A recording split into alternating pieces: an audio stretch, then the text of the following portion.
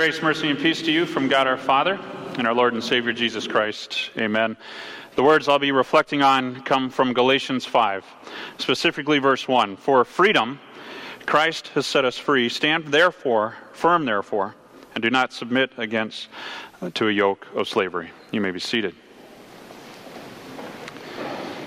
So as I mentioned at the beginning of worship, some 499 years ago, a young friar by the name of Martin Luther stood in front of the door at the Castle Church in Wittenberg, Germany, with some concerns that he had. Because for a number of years he'd been asking questions of how do you please God and how do you just make us all work? And he was able to scour the scriptures and hear of God's grace. And so he wanted to have a conversation with people about the truth of the scriptures. And so that's how the church got started. If he knew that there was a church body named after him, he'd be turning over in his grave. He had no intentions of starting a whole new church. He just wanted some changes. And so he became a man that one man made a difference. And in here we get to gather and celebrate the Reformation. But if we just leave it all about Martin Luther and his work, we'd lose the ultimate message of the Reformation, which is the truth of Jesus Christ. And how we can cling to that as Christians. And that's what I'm going to be reflecting on today. And Jesus wants us to hold on to the truth also. Right? So he says in John chapter 8, our gospel lesson, he says, listen, if you abide in my word, you're truly my disciples. In other words, you're following my heart. You're following me. You'll know the truth, and the truth will set you free. And the kind of freedom that Jesus is talking about, it wasn't political, it wasn't social. He was talking to people who were oppressed. He's talking to you and me on this side of the resurrection. He's saying, just hold on to my word and know the truth. I have set you free. And let me be the center. And ages, even after, as early as Jesus going up to be with his Father in heaven, there was a muddying of the gospel that he set people free. And so Paul writes to a community of believers in Galatia, the text that we're going to have for today. He says, for freedom, Christ has set us free. Stand firm therefore, and do not submit again to a yoke of slavery. What's Paul getting at?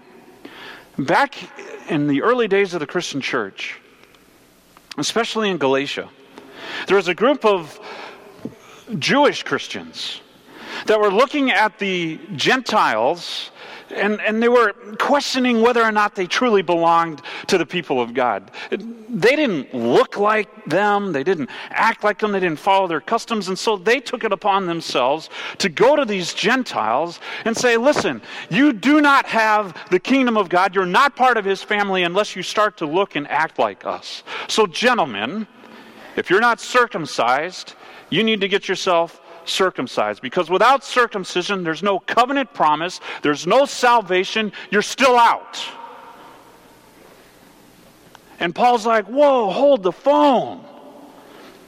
You Galatians, you know Jesus, right?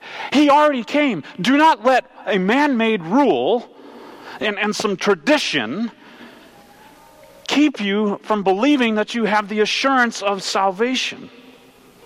And so you already have it, he's saying. Don't let anybody take that away from you. The Jewish Christians have their tradition, and you Galatian Christians, you have yours also. But hold on to the one thing that holds us together, the truth that Jesus has set us free. And so the church for years keeps wrestling with this question of what more do we need to do in order to earn God's love? And Martin Luther was wrestling with that question. Okay, this is the question Martin Luther is asking, and was asking. Many people ask this question: what must I do to win God's forgiveness for my sins? And here's the problem: back in his day, there was some abuses going on by religious people in his day. They were playing on the fears of the general public. People that had loved ones that went off to paradise, and they were wondering, is my loved one truly there? Even though they knew they believed in Jesus. And what the church was teaching then was, well, I don't know. And so some of the people took that upon themselves. John Tetzel was one of them. And he was abusing his power, his authority. And he was selling indulgences, saying, in order for you to truly earn salvation, you need to buy one of these. If you buy one of these, then your loved one will be there. It's another man-made rule that was saying there's something else that you have to do in order to earn God's love. And it was an abuse. And Martin Luther wrestled with this also, and he scoured the Scriptures. And when he scoured the Scriptures, he came across these phrases. Right? For all have sinned and fall short of the glory of God. Yes, Martin Luther says, right? Yes, all have fallen short, and I'm there. He's one that wrestled with his sinful condition, and he thought there's no way that God could truly love him. But the Scriptures continue. In verse 24 it says, we're all justified by His grace as a gift.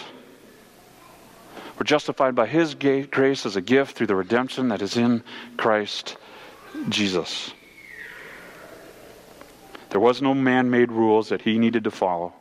He just needed to hold on to the truth of the Scriptures.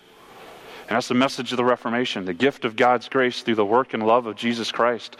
And the Holy Spirit works faith in our hearts, and we can hold on to that. So, my fellow believers in Jesus, let no man-made rule or tradition stand in your way of clinging to the gift of salvation. Jesus has already worked that for you. It's yours. Don't let anybody take it away. It's yours.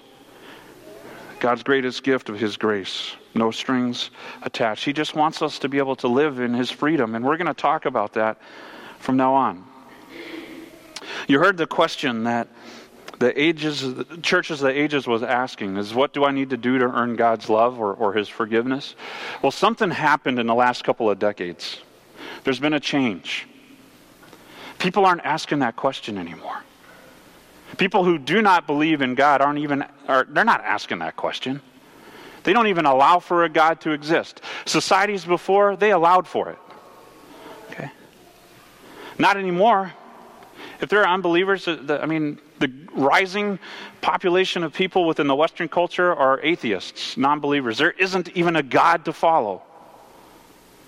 And so with that, they start to make up some of their own heart's desires, and they hear a message that's tugging on the heartstrings of our younger generations. Probably 40 and under are hearing a message loud and clear. Okay. And the church is just one message of noise. And maybe you've seen a parable that has come across your TV screens recently, and I'm going to show this message, but hear what the message is and how it tugs on the hearts of our young. All right, so here it is. If it's a little loud, I apologize. You don't own me. Don't try to change me in any way. Don't tell me what to do. Just let me be myself. That's all I ask of you. The new 2017 Corolla with Toyota Safety Sense Standard. You don't own me. Toyota, let's go places. Did you hear the message? What was it? You don't own me. Don't tell me what to do. Right?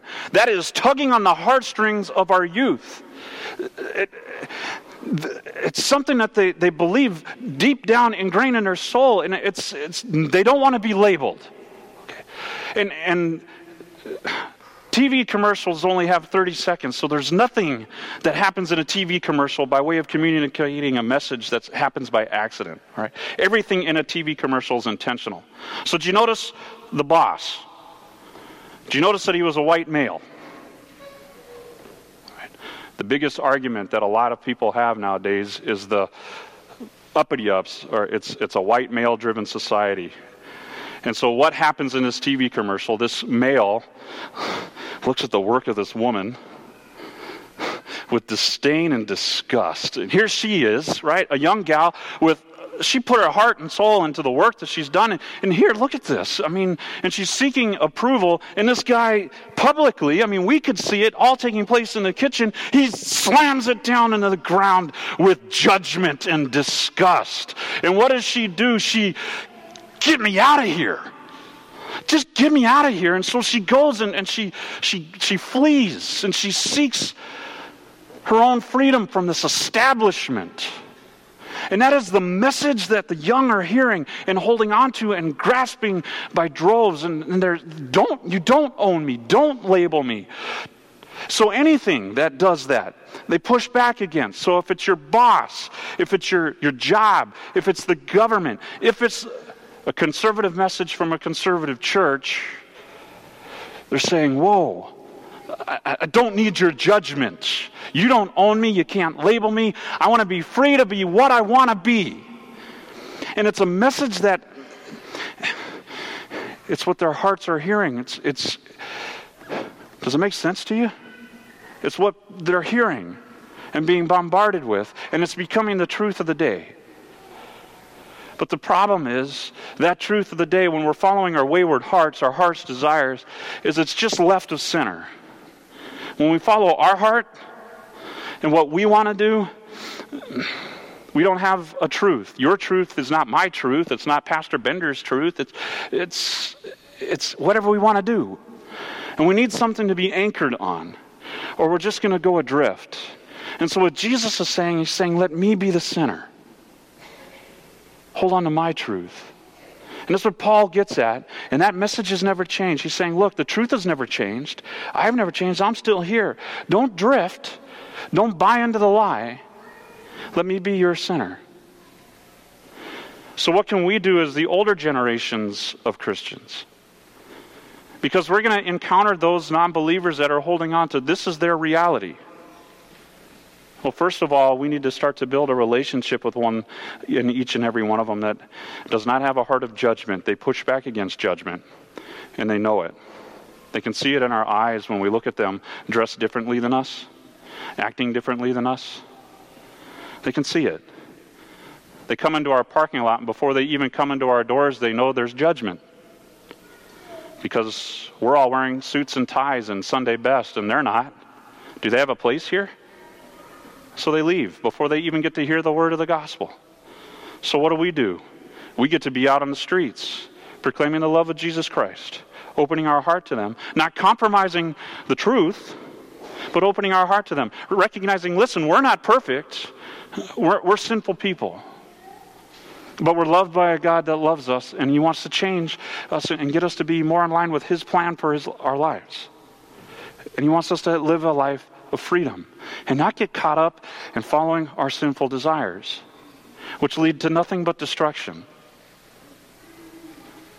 And so the message of the Scriptures is still relevant today as it has been since they've been penned, since God inspired the prophets to write it. And the message of the day is simply what we have again from Galatians. He says, listen, you my brothers, you're called to be free, but don't use your freedom to indulge in the sinful nature.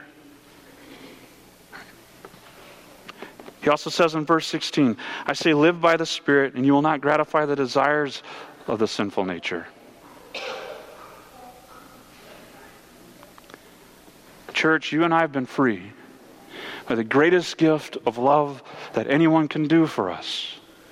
And sometimes what we do is we look at the cross and we say, thanks God, but I really don't want it. Or that's the way we act, because we act a whole lot differently outside of these walls. And Paul's saying in Scripture, don't go there.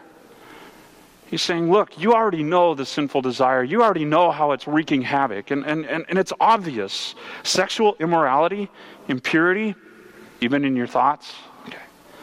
He's saying sensuality, idolatry, which means to put something else above God, sorcery or witchcraft, enmity, strife, jealousy, fits of anger. Who's been angry lately or holding a grudge against somebody? Paul's saying we don't need to do that. Divisions, dissensions, rivalries, envy, drunkenness, orgies. And he goes on, he says, all these things like this.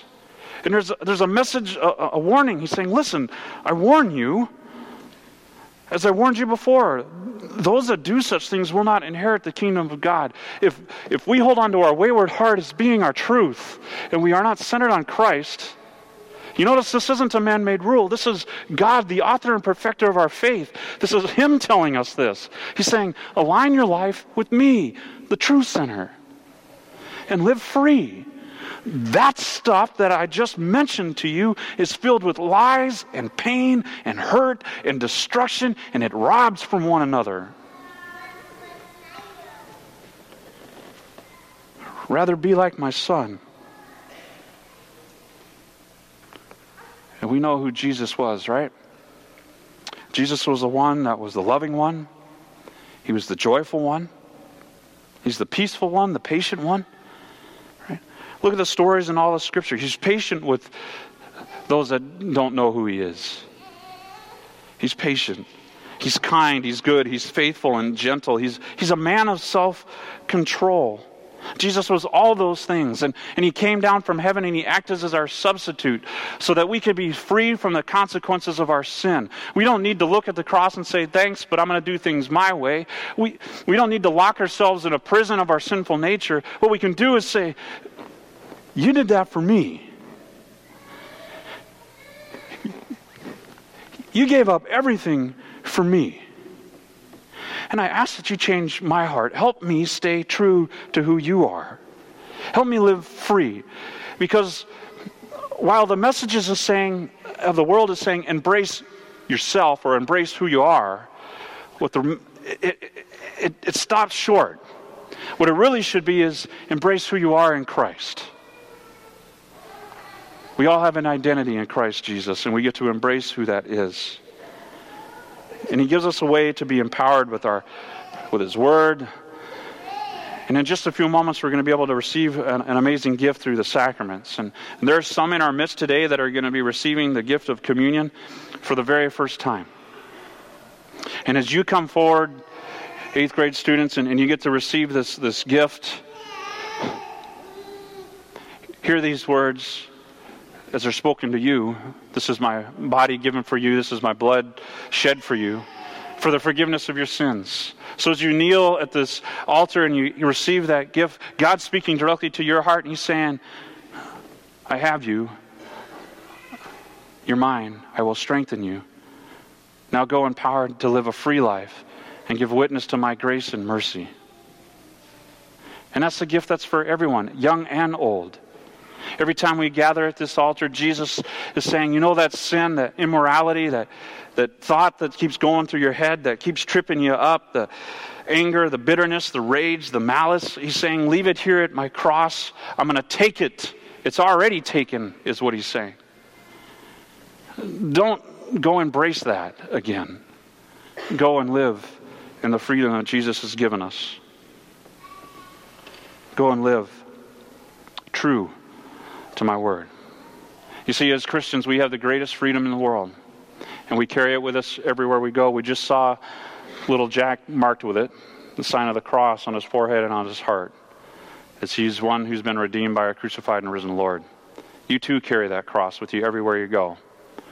It's the greatest symbol of our freedom, greater than the American flag, greater than what Toyota wants you to think is a symbol of freedom, their 2017 Corolla, right?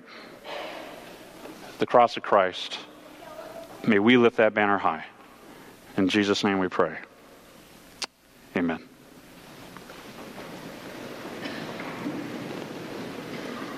Now may the peace of God, which surpasses all understanding, guard our hearts and our lives in Christ Jesus. Amen.